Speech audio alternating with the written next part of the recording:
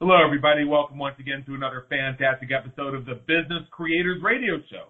Here, we help you win at the game of business and marketing so you thrive from your intersection of your brilliance and your passion. My name is Adam Homey. I am your host, and I am honored by your wise decision to tune in and invest in yourself today. Please check out our previous and our upcoming episodes at www.businesscreatorsradioshow.com and be sure to subscribe on your favorite syndication network, such as iTunes. Every 5-star rating we get helps us serve more business creators just like you, and please be sure to share your thoughts about your favorite episodes. Now, today, we're going to have a little bit of fun, actually.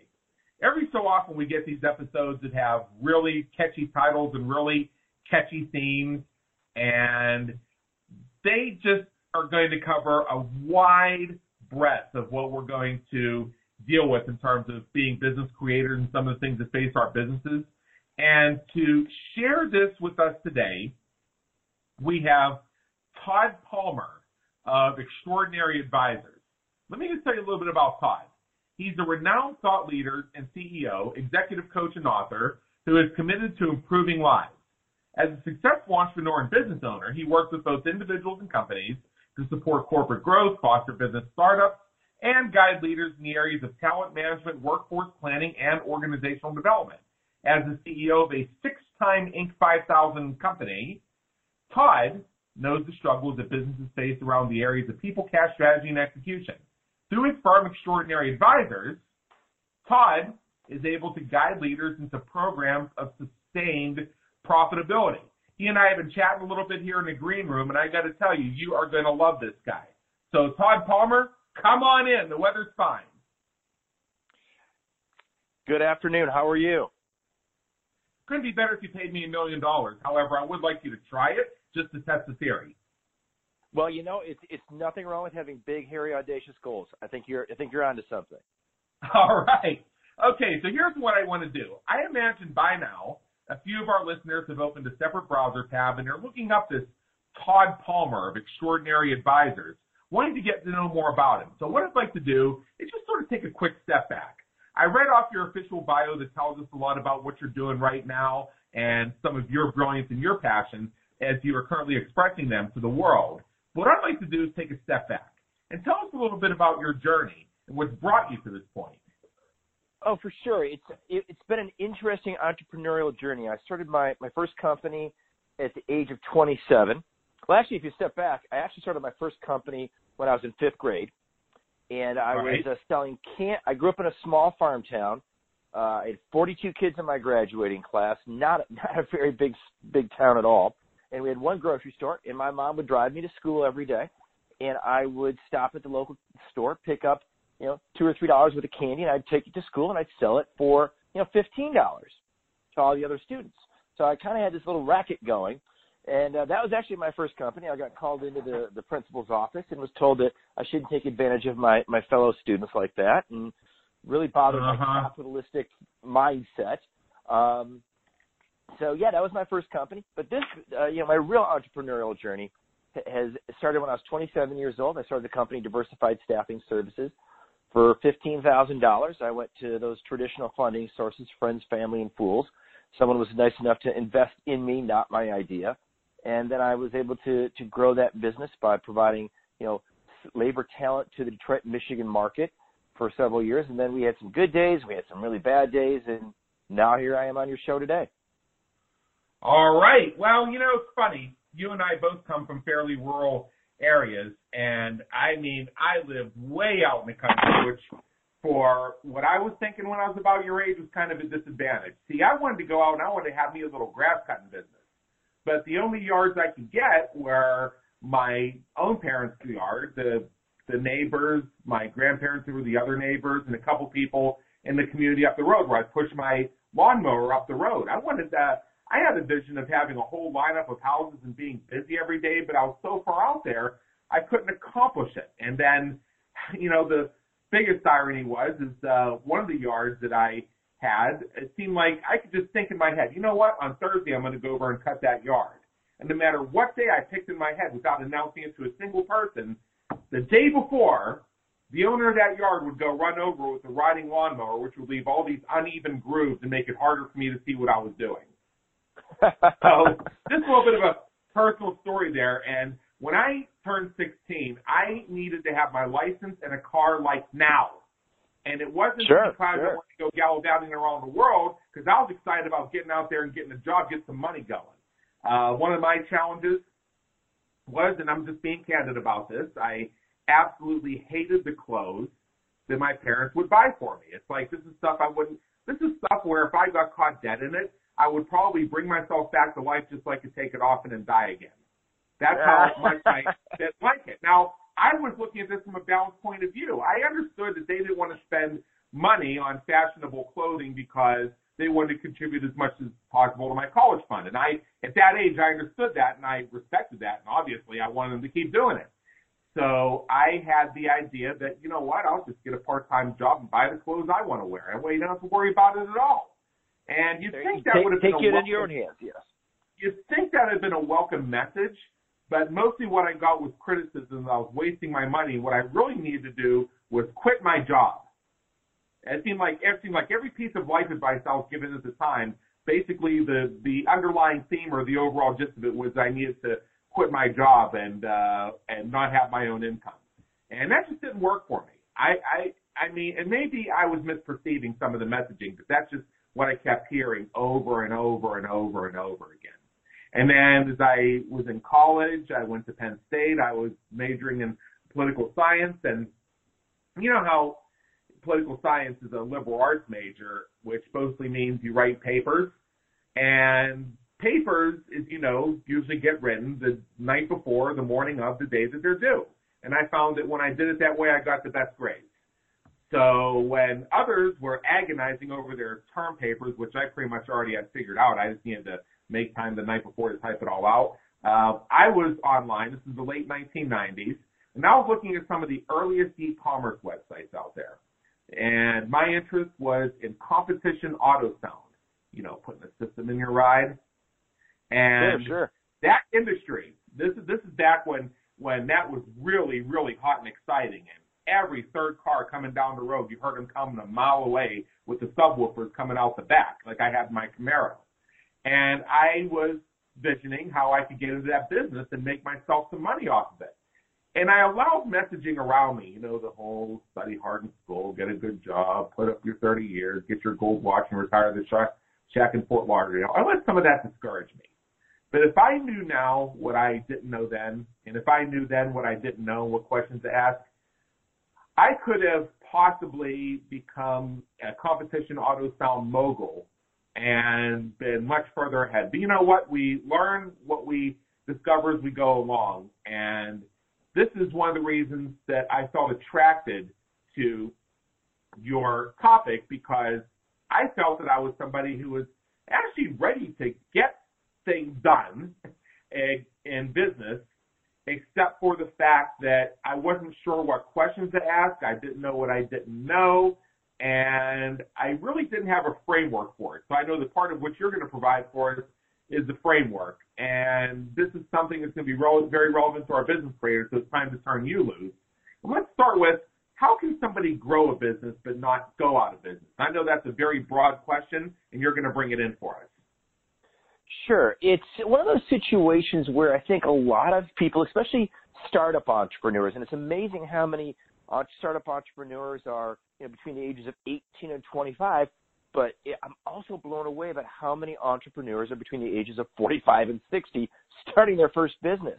And they get very, very focused on, I've got to get revenue, which is true. I've got to get customers. I've got to get my product or service to marketplace. And they start growing, and they start lending accounts, and they start discounting prices.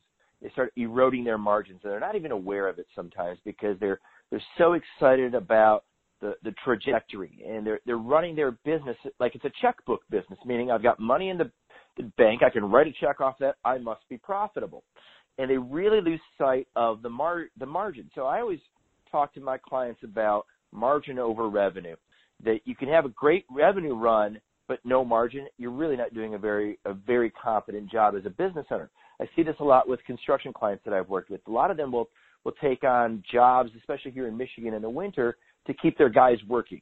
I'll take on any kind of work I can get. I want to keep my employees employed. I want to keep my employees' families fed, and I want to keep these people happy, which is, on an altruistic perspective, is above reproach. What they unfortunately do is they start getting into bidding wars, and they take on jobs below cost. They don't even realize it, because typically with construction, you're going to run into overruns and delays and all sorts of setbacks that erode that margin. So if you're taking something at a cost basis, you're going to grow right out of business. Your revenue is going to go up, but if your margin's not applicable and in line with that revenue growth, you're going to have some real struggles. And I've seen a lot of companies, even in the staffing space where my experience was, will take on a lot of opportunities at very razor-thin margins. In one diversion, one hiccup, one workers' comp injury, one legal issue, one setback, and they may have a run rate of a $5 million run rate, but their margins are so thin that they're going out of business, and that's the prime time where a competitor will come in and essentially buy that book of business at cost, and that entrepreneur then all of a sudden flips into being an employee, which was not what they set out to do. Right. And, that's funny. I was in the staffing business as well. My first real job was working as a recruiter for a temp agency, and everything you said I stipulate to. It's the same thing. And what you find with a lot of different business models is kind of what you described, is one thing pulling out or one thing changing can crash the entire thing. It's funny, I was inside a discussion group a couple of years ago, and the conversation came up of how much money would you need to basically quit your business. Now, I pointed out that I have one client who's been with my company for a long time. They've been a client of ours since forever, and they're the type of client that can stay as long as they want for the things that they're here for, no matter what I do. That's how much I love working with them. And they have repeatedly asked me how much they would need to pay me to have just them as a client and get rid of all my other clients. And I said, all right, so for 1 year of exclusive, I would need you to pay me $5 million. You don't have to give it to me all at once. You have to show me that it's in a separate escrow account all at once to give me half of it up front, non-refundable. That would be my price, because as I figure it, I'm going to lose a year of momentum, and I'm going to end a lot of relationships that are very lucrative to me to go exclusive with them. Now, of course, inside that same discussion group, you had this one person that said, "What are you doing? It's so special that you should be paid $5 million for it, huh? I want you to tell me." And I ignored him, just like everybody else did, because the conversation that everybody else got the point about was, really, what is the value of what you do, and what trajectory are you on, and what are the vulnerabilities? For me to set aside all of my marketing and business momentum and lose all of it one of my accounts, the way I viewed it is I need $5 million for that, because I need to know that one way or the other, I'm going to come out on the other side, because what if that one client, after that year's up, they say, "Wow, you've done so much for me for that $5 million I paid you. I'm retiring myself. I don't need you anymore." I'm stuck until I start from square one. So I had to think about that. And I had to think about how many steps back I was taking on my organic trajectory that I needed to make up for. And I came up with the number $5 million. Now, what that client said is, all right, well, let's get busy to the point where I can afford the $5 million. And I'm game for that, because that's forward motion. And the $5 million, that's setting an intention. That's setting a goal. That's setting something to work for. Would I actually do that? I don't know. Maybe the other primary clients I have right now, maybe they all go out of business between now and then, or maybe they all retire, or maybe something else happens between now and then. Who knows? But the fact is, there's a goal out there. But to your point, these are some things you got to be mindful, and this is why some folks, myself included, advocate having multiple streams of income. Well, I think there's real value in we call it client diversification sometimes. You want to have those multiple streams of income. And when you go to, it's interesting from a consultant's perspective, or, from any professional service provider. And I run into this too when clients say to me, why should I engage you versus another coach or another mentor, so to speak? And it really comes down to this. It's for the hour you're going to spend with me, you're getting 30 years worth of experience in that hour. I still use a coach for me personally. I'm a believer I drink my own Kool-Aid. I'm not just prescriptive. I'm also taking the Kool-Aid as well. And then if you take a look at a lot of coaches, and it just stuns me. I'm sure you've run into this, where a lot of people want to go into the coaching space, or they want to go into the business coaching space specifically, and they've been an employee somewhere else. It's great to be an employee. Nothing wrong with being an employee, and you do bring value to the conversation. But it's a different conversation when you've had your own skin in the game. It's a different conversation when you've been that entrepreneur who's had to make payroll, that entrepreneur who's had to figure out how to rob Peter to pay Paul to make things happen. And my clients really do enjoy a lot of times they'll say, hey, I saw you speak. I love your story about making the Inc. 5000 6 times. I'd love to engage you. And I always have to step back and start over and explain to them, that's kind of the conclusion of the movie, so to speak. What you missed was the first 90 minutes of the 2-hour movie where, I'm struggling and I'm fighting and I'm making bad decisions and I'm making unfortunate choices. Those are all part of the journey. And, as your coach, I'm willing to take that journey with you. I'm not just going to leave you on your own, and I'm not going to leave you to fend for yourself, and I'm not going to be prescriptive without the experience behind it. What I mean by that is I've seen a lot of coaches come in and say, I have another client that's done that, or I read a book that you did that, or I saw a case study where you did this, or the Harvard Business Review said this. And those are all great resources. I think, though, it carries a lot more value. The speaker has a lot more teeth with his audience, whether it's a large audience or it's his client, to say, I've been where you are. Let me speak from experience. And, I think sometimes as consultants and coaches and guides and mentors, we sometimes get an opposite form of pressure. And this is something that I've experienced and something that some of my colleagues have experienced as well. Let me give you an example from a friend of mine. This friend of mine does webmaster work. And they had a client come to them and say, I was on a webinar earlier, and I need to have a Google AdWords campaign up by tomorrow afternoon. So I need you to become an expert on Google AdWords. I need you to have all my campaigns running for me and converting by tomorrow afternoon at 4 o'clock. My friend is somebody who absolutely despises the very thought of doing Google advertising, Facebook advertising, or any type of social advertising, and is so repelled by it that they actually work with their clients on how to grow their businesses, grow their search engine presence, and grow their audience without spending money on advertising. And somebody comes to them and says they need them to become an expert by reading a book within 24 hours.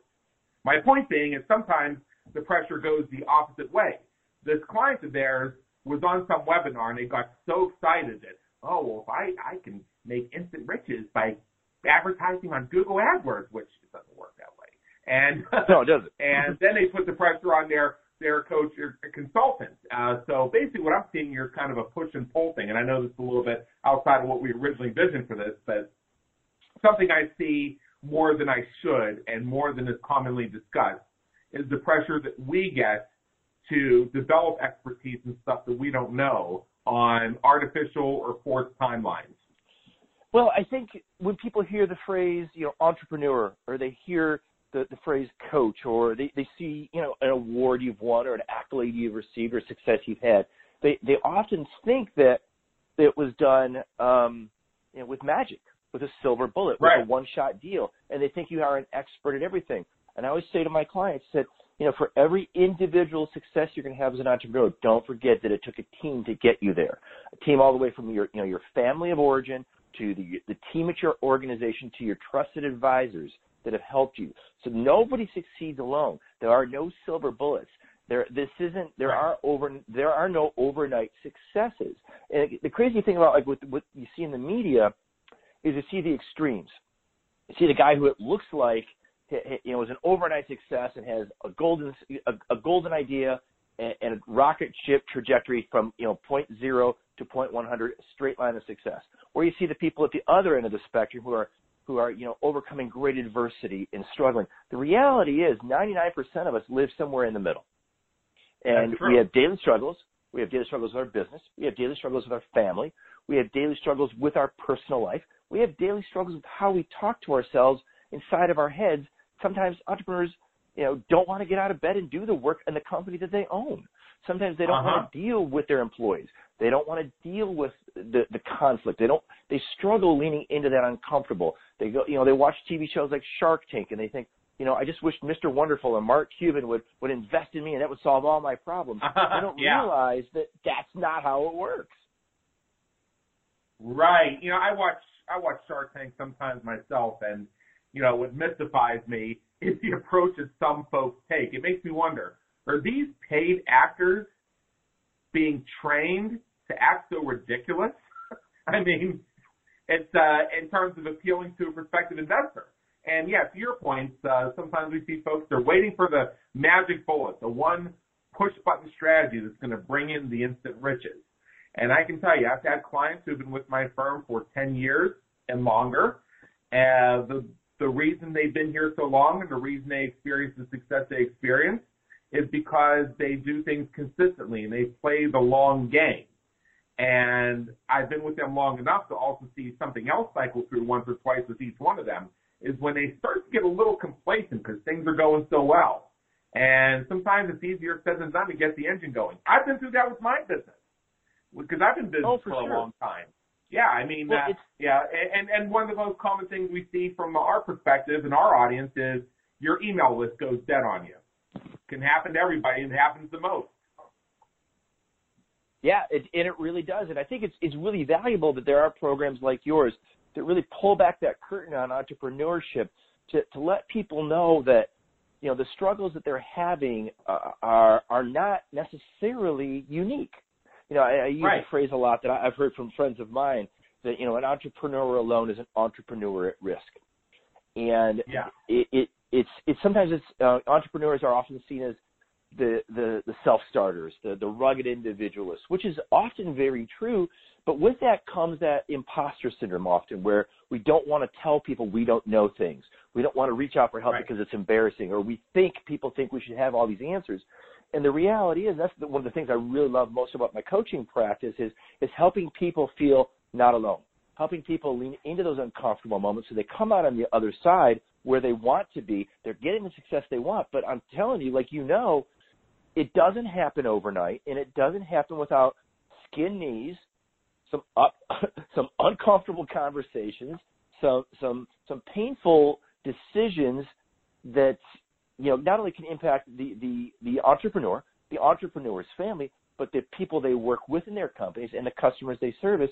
Sometimes those difficult and uncomfortable conversations, though, once you get through them, it's like the darkness is always worse right before the light, and they can get to these next levels that they didn't even think they did because they're swapping a lot of those expectations for positive intentions. Yeah, and one of the challenges I think sometimes we see is we're on social media and we're looking at everybody else's highlight reel. And for sure. When we look at ourselves, we're looking at what we left back on the cutting room floor. But that's the whole point. Everybody you see on social media that allegedly is experiencing their best year ever, new year, new me, and all that other stuff, you don't see what's on their cutting room floor. They're not showing you what's on their cutting room floor. It's like you've heard it say many times. People keep the photographs of themselves winning races, not losing races. I love that. I've never heard that. That is exactly true. And I have to admit to you and your audience, I'm guilty of the same thing. One of my favorite passions is still playing competitive baseball, and I just turned 50 years old. And I have no problem telling my friends about, going 3 for 4 with 5 RBIs. I don't want to talk about the game I struck out 4 times. Right. Yeah, that's very true. We celebrate that which we win. And sometimes, and I found this, that entrepreneurs and business creators don't feel that there's a place where they can be comfortable speaking about the challenges that they have. And here's a story that I've shared. I'll keep this very brief because I have a few questions for you that are going to be pretty awesome here in just a second. Is I have seen people who join mastermind programs because they know who's in that program and they want to get them all as their clients. I have been in masterminds where the owner of the mastermind took a liking to me and tried to refer their entire mastermind to me to become my client, and have found it to be sometimes good because I've met some of my best clients there, but it also comes with this certain level of misery. And for one of the masterminds I belong to, I actually had to go to the owner of the mastermind and ask them to please not try and refer every single member of their mastermind to me to be my client. And the reason was quite simply, I needed a place where I could say, my annoying effing clients are driving me up a DD wall and I don't know what the F to do. You can't exactly say that when all of your clients and prospects are in the room. You need a place where you can speak openly about the fact that we all go through and be able to get the support that we need so we can move past that moment of feeling down or feeling negative and transform that into something brilliant and passion. I think you're wise to recognize that. And every room is not your ideal room for a customer as well. Right. I'm part of a group called EO, the Entrepreneurs Organization. So I had the exact same opportunity to go in, let down my guard, and talk with other successful entrepreneurs about the challenges and struggles we have. I think it's incredibly wise of you to recognize that, you need that safe space and you need that place to vent. And, and oftentimes entrepreneurs, especially in the early stages or in the inexperienced stages, will go home and have those conversations with their spouses. They'll go and talk about it with their social groups, whether it's golf or bowling or whatever they do. And if someone's not an entrepreneur or someone's a stakeholder like a spouse, sometimes our brutal honesty scares the living daylights out of them.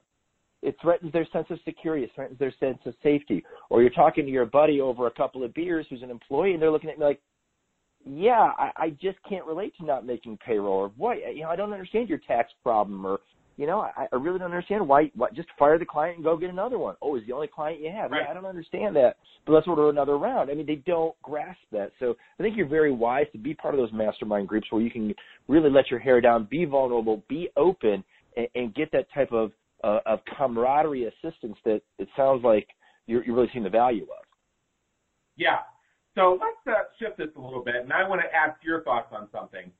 You said a little bit earlier that we're not likely or as likely to succeed when we try to go it alone. At the same time, if I had $1 for every business creator who's been burned through a joint venture relationship, I would have lots and lots and lots of dollars. I'd have a big tall stack of dollars. So you'd have your $5 million probably. So it gets to the point where you just want to go it alone, even when you recognize that can slow your growth, because you've seen your growth slowed by having to clean up somebody else's mess or dealing with a bunch of crap that you didn't feel you needed to in the first place. So for the business creator that finds himself in that situation, what do you think that they need to know, and how should they proceed moving forward, leveraging the power of the community to move themselves and others forward? So a couple of things come to mind as you talk about that. There's a big difference between someone who's an employee versus someone who's a partner. In a lot of entrepreneurs, because of how we're wired, we think everybody wants to be a business owner. We think everybody wants to have equity. I see this a lot with the people I know on the entrepreneurial community, as well as some of my clients who really they love the employee. They want to golden handcuff him or her into the organization for eternity, so they're going to offer them equity. The reality is, if someone approaches it with a sense of curiosity, without carrying that assumption of this person, they knowing what the other person wants, you'd be surprised that 9 out of 10 times they don't want to be an owner. They don't understand the liability. They don't understand the risk. Once it's explained to them, it freaks them out. They don't want that kind of pressure and stress. So that's the first part.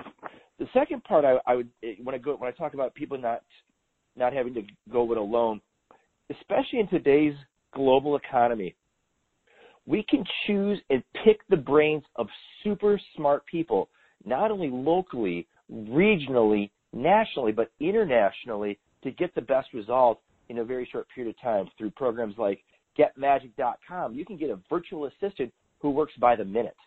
You got some of these programs where you can just do a quick engagement, get your problem solved, move on. So because I used to think as an entrepreneur I had to have all the answers, and I flat out knew I was not that guy.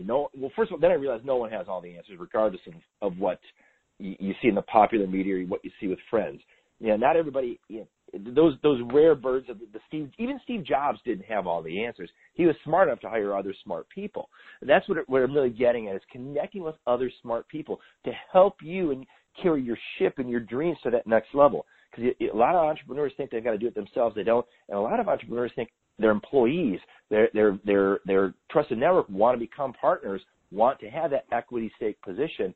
And I'm more leaning towards what you're saying is that's the last resort often you want to go to, unless you really have a strong relationship and you're going to bring all the strong operations and you're going to partner with someone who's going to bring all the strong sales to your organization. That's a good partnership. But if you've got two salespeople without any ops, or you have people who want that, quote unquote title of owner, but aren't willing to put their network to work, they're not willing to put their net worth into work, that's a really bad partnership.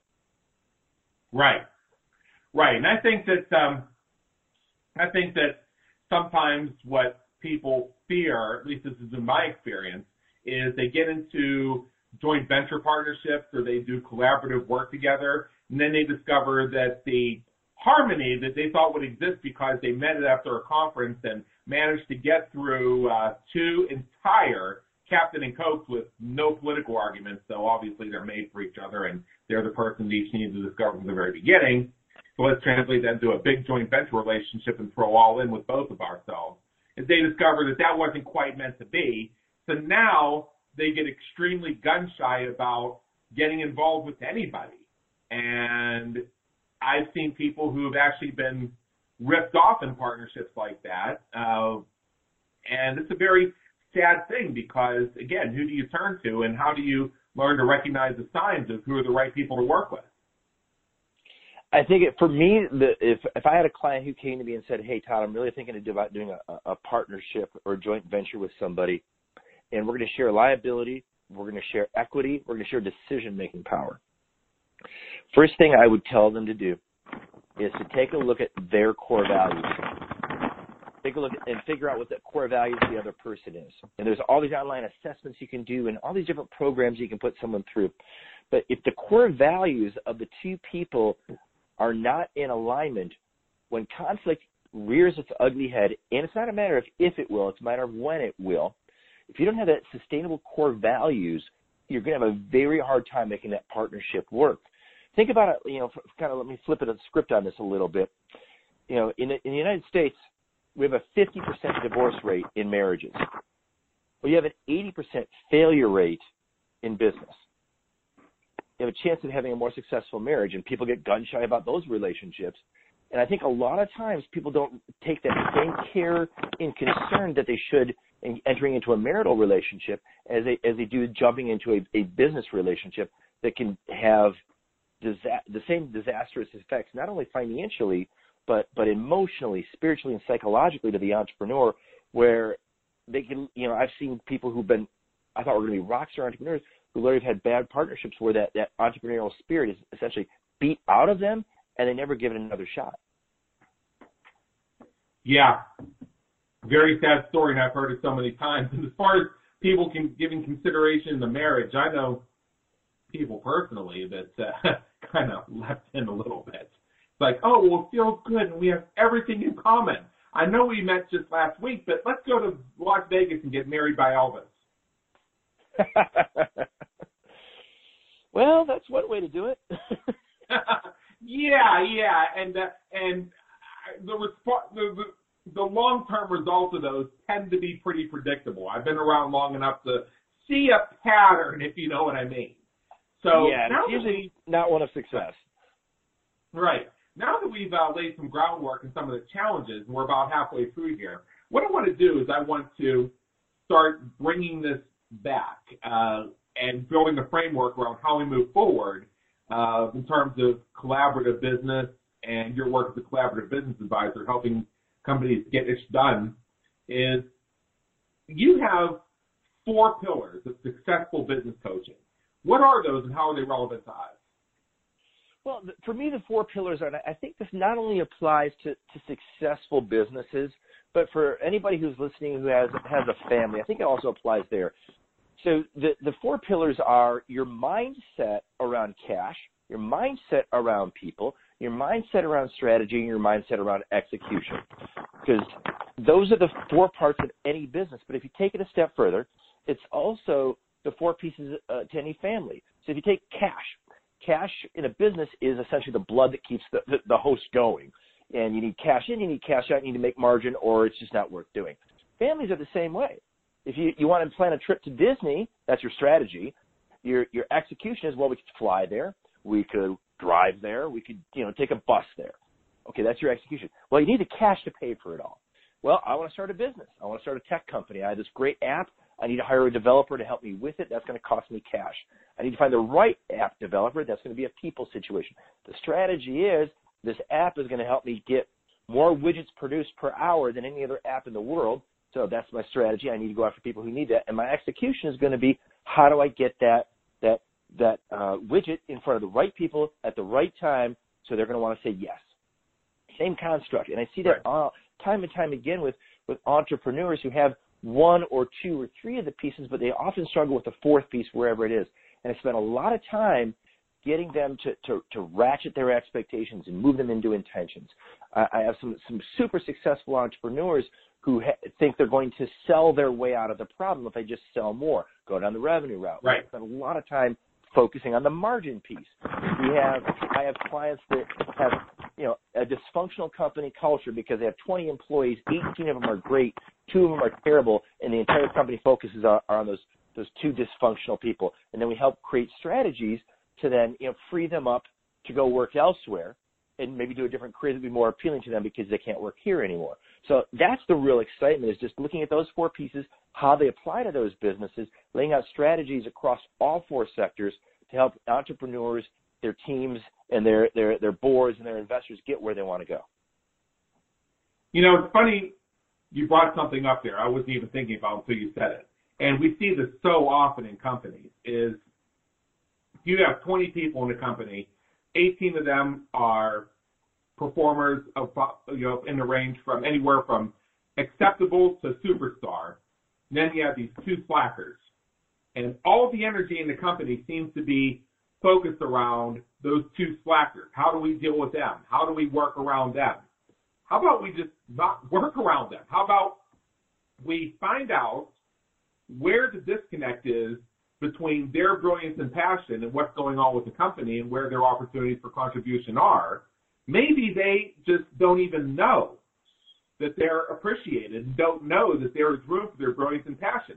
Maybe somewhere along the line somebody told them that their brilliance and passion doesn't matter. Just sit down, shut up, put your head down, stay at your cubicle, answer the phone on the second ring, and do what you're told. So they said, the hell with it. I'm just going to draw my paycheck. That's all they seem to care about from me anyway. So we can look at those 2 slackers from a lot of different perspectives from where I see it. Oh, for and sure. One of the solutions could be, as you said, is maybe we need to find a creative way to exit them. Because if there's a variance between their brilliance and passion and what is going to best serve the company, then perhaps a creative solution could be to actually assist them in making their next career move. And inside my book, I actually share strategies on how you help your current employees find another job. It's something they don't teach in business school, but it's there. Yeah, that is super important because, a lot of entrepreneurs, it sounds like you've really had this experience, are very hesitant to fire and terminate people. When the reality is there's a way to do it with care, kindness, and compassion where you really are freeing that employee up to go work in a career or in a job that's going to be a better fit for them and a better fit for your organization, because there's this whole construct of addition by subtraction. Those 18 people, if you remove those 2 other people, you might not even have to hire other people to replace them, because the other 18 people are going to rise up to fill that work. Those other people are going to rise up to have a better energy in the room. Those other people are going to rise up and enjoy coming to work more because Daryl Downer and Debbie Depression aren't walking around putting everybody into a coma. Right. I had a client maybe, 13 years ago. And they were referred to me by another one of my clients. So you know the situation. You want to do right by them, just like I want to do right by all my clients. But we have multiple client relationships on this one. Now, this client that I'm referring to is a great guy. He's a good friend of mine. We're still friends to this day. when we were working together, we discovered that our work styles were just a lot different. And we alluded to that, Todd, earlier in our conversation. You know, work styles, philosophies. Yeah, he's an honest, straight shooter, great guy, fantastic, wonderful individual, as I think I am. But we just have different views on how to get things done. So I remember it was one late morning.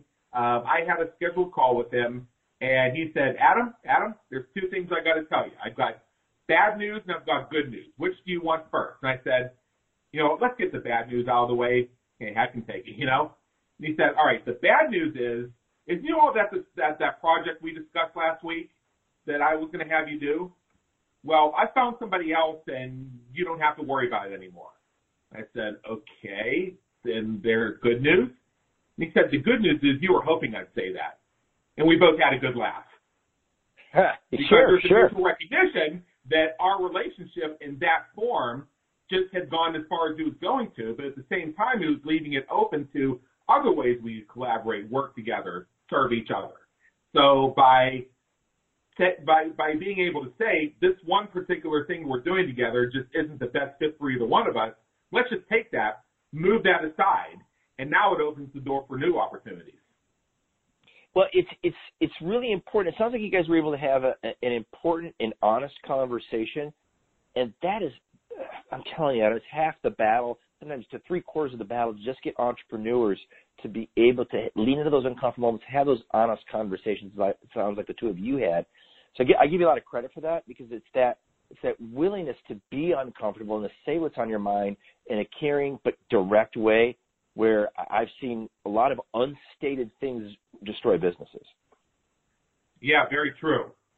But yeah, when we go back to your 4 pillars, the way I saw them, if you look at those 4 pillars, those are great ways for opening all the conversations we've had on this call. Because people listening to this, we're about 40 minutes in or so, maybe saying, hey, these guys have been sharing anecdotes back and forth. But it's these anecdotals that drive what's going on in our businesses, some of the real situations that people face, and being candid about those. And then when we go back to, Todd, we go back to your 4 pillars of successful business coaching, we see how those are the conduit for revealing these issues so they can be dealt with effectively. Well, the 4 conduits, to that point, really open up that opportunity for transparency, authenticity, and vulnerability from all parties in those difficult conversations, whether it's an entrepreneur and a key employee, whether it's one business partner with another business partner. I've even had to have authentic, transparent conversations with clients. I even had a situation where I had to have an authentic, transparent, and vulnerable conversation with a bank that wanted, to basically squeeze every last ounce of blood out of me when I couldn't make the terms of my note. And so by being authentic, by being transparent, and by being incredibly vulnerable with the bank, I was actually able to get them to subordinate the note and then give me additional funds to help me dig out of the hole that I'd gotten into. So, I think I'm just a big believer in putting your transparent self forward. Yeah, I'm a big believer in that as well. And I've discovered over time that being able to have those conversations is one of the most powerful elements of business. I mean, we're having this conversation at a certain period of time, and somebody could be listening to this live. They could be listening to it on the replay tomorrow. They could be listening to it when they're going through the Business Creators Radio Show archive in 5 years. But I think a statement I'm about to make right now is going to be relevant no matter when you're listening to it, and it's going to be timely, is that, I'm dealing with some issue where I need to communicate with somebody who just sees things differently than I do. And it's a matter of the difference between facts not in dispute versus how each person views their truth. And just having that framework of being able to look at the pillars, I think assists us. So we also alluded earlier to, I'm sorry, go ahead and say something. Oh, no, please go ahead. Okay, so I was going to transition because we were speaking about assessment tests and hiring and how we determine the right people to work for us and work with us and be our partners and our employees and our contractors. One of the things that you delve into, Todd, is knowing whether a person should hire for DNA, not resume. I have an idea what you mean by that, but break it down for us. I want to hear it in your words. Sure. So in 2006, my business was in really bad shape. by August, we were 60 days away from running out of cash. I was $600,000 in debt, and I had a very toxic workforce culture internally within my organization. So I walked in September 9th, and I fired everybody, and I started over. Through that assessment, through that painful process, I recognized and realized I was only hiring people with what I would say was a great resume. They'd worked 10 years in the staffing industry, or they had 5 years as a recruiter at ABC company. But they really, while they maybe had good skill sets, they really weren't people that fit the culture of the company. They didn't match my core values.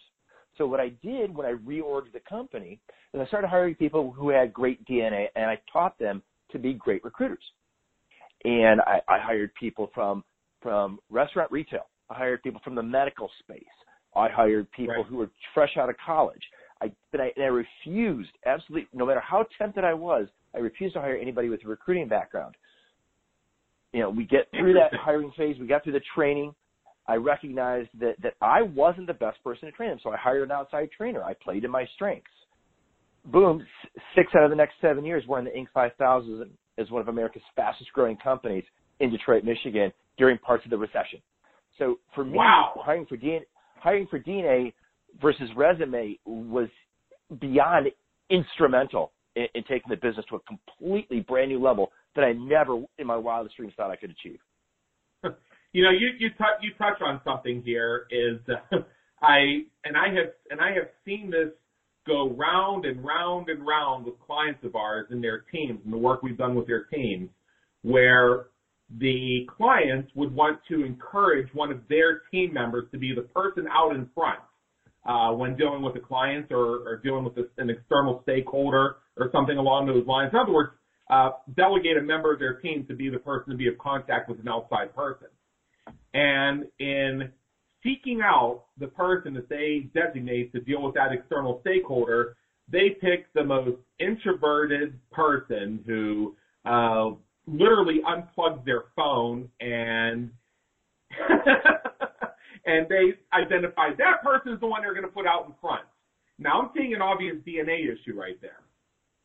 Well, I think you're not playing to that person's strengths either. I think you can get somebody, and you don't need a used car salesman either to be the front person. I think so I've got my longest tenured employee. She's been with me now for 12 years. She was the second person I hired after I reorged, and she sat in every seat in my company. She can literally, if I got hit by a bus tomorrow, she would make sure things continue to drive forward. Did she sit in every seat perfectly? No. But what she really had is she embodied the values of the company.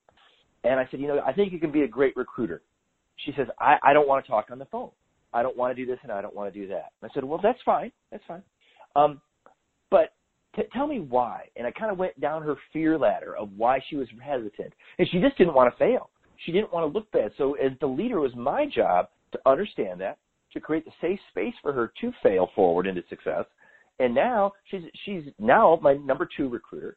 She's made more money last year than she ever thought she would make. And not money for her is not something she's going to go out and buy a million things with, but she's just blown away by how much she's grown in the role.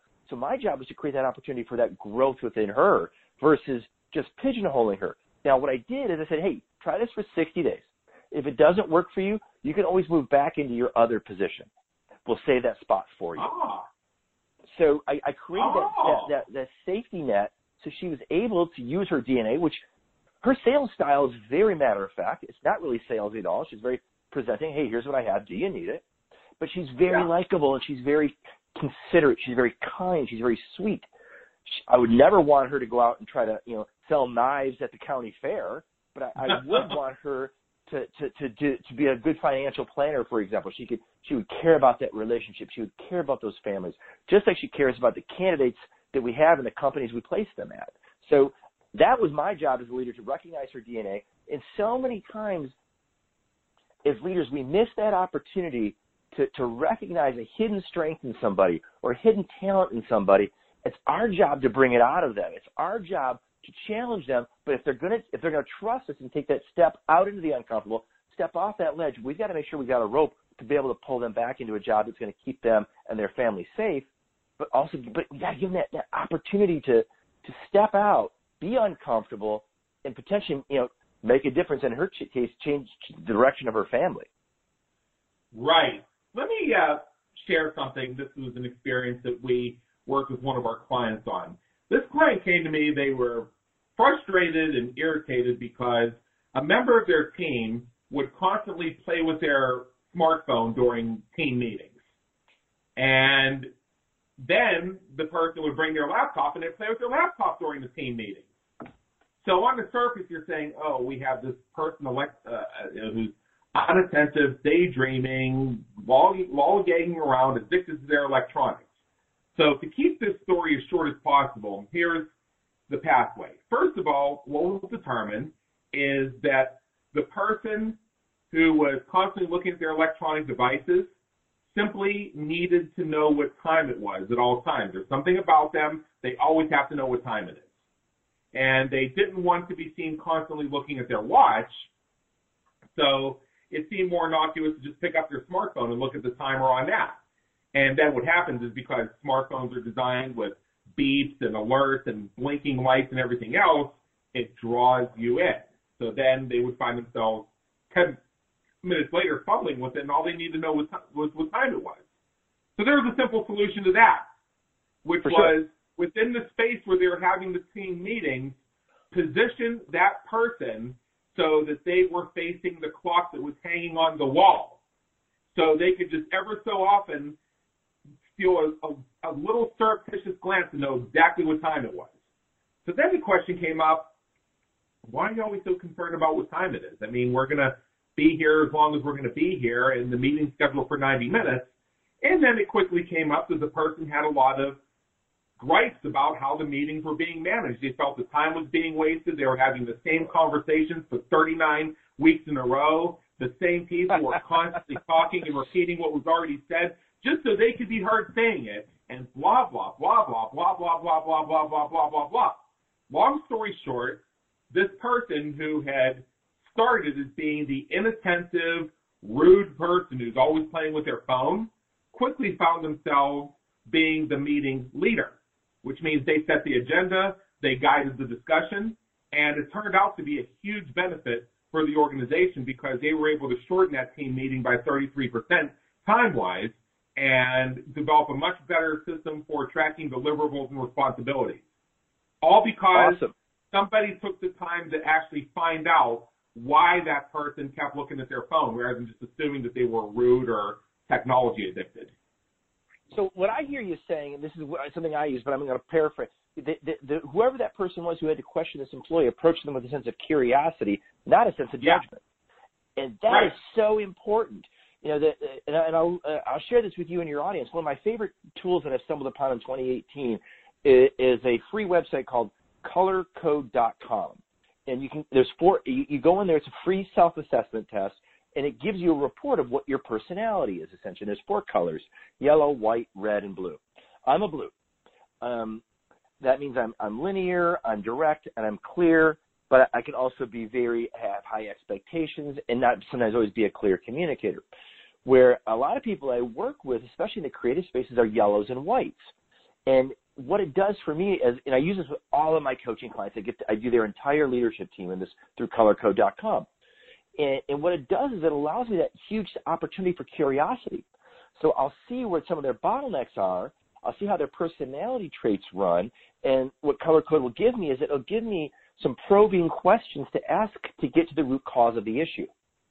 So I think that whoever this person was in your example who approached this employee about their technology usage when it wasn't really a technology issue at all, and it wasn't a caring issue or a disinterest issue, it's almost like a coping mechanism, was absolutely brilliant to take that route, because they could have taken, like you said, that route where, well, you know, I think we really should take a look at this issue, and this person's a distraction, they're this, they're that, and form 12 judgments, go in and approach that person with those 12 judgments and potentially have a real problem on their hands.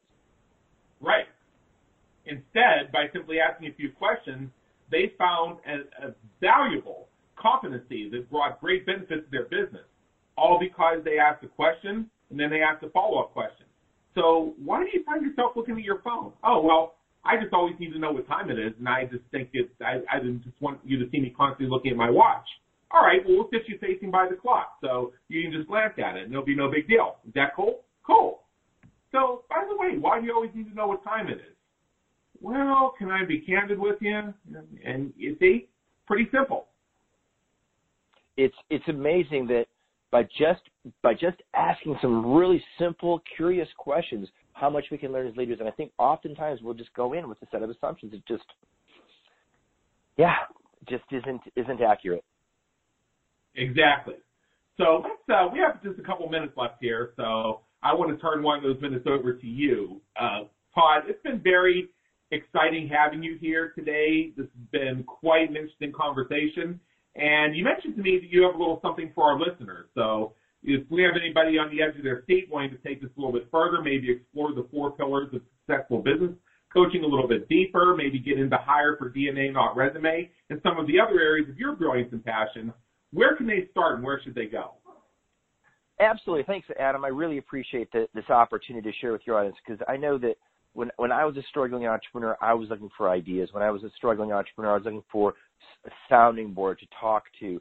So what I'd like to do is anybody who's listening to the program today, or literally, like you said, any time during the course of its lifetime on the internet, I'm happy to give a half hour of my time for free to anybody who wants to have a conversation about any of the 4 pillars or about the mindset that surrounds the 4 pillars. All they have to do is go to my website, extraordinaryadvisors.com, go to the contact page, put in their name, email address, telephone number, mention that you heard me on the program through Adam, and I'm happy to give a half hour of my time. No compensation required, no strings attached. It's my opportunity to really give to others as others have given to me for the course of my lifetime. I've got so many mentors and friends, and even just one-off conversations who've adjusted and pivoted my role as an entrepreneur, that I'd like to be able to have that opportunity to give it back to the people listening to your program. Well, thank you very much. And again, this has been fantastic. So Todd Palmer of Extraordinary Advisors, I want to thank you so much for being with us today. It's been an honor and an education. Thank you for having me. I really enjoyed our time together. All right, and for everybody listening, this is Adam Homey, host of the Business Creators Radio Show. Please check out our previous and our upcoming episodes at www.businesscreatorsradioshow.com, where we help you win at the game of business and marketing, so you thrive from your brilliance, thrive from your intersection of your brilliance and your passion. Until next time, have a great day. Take care.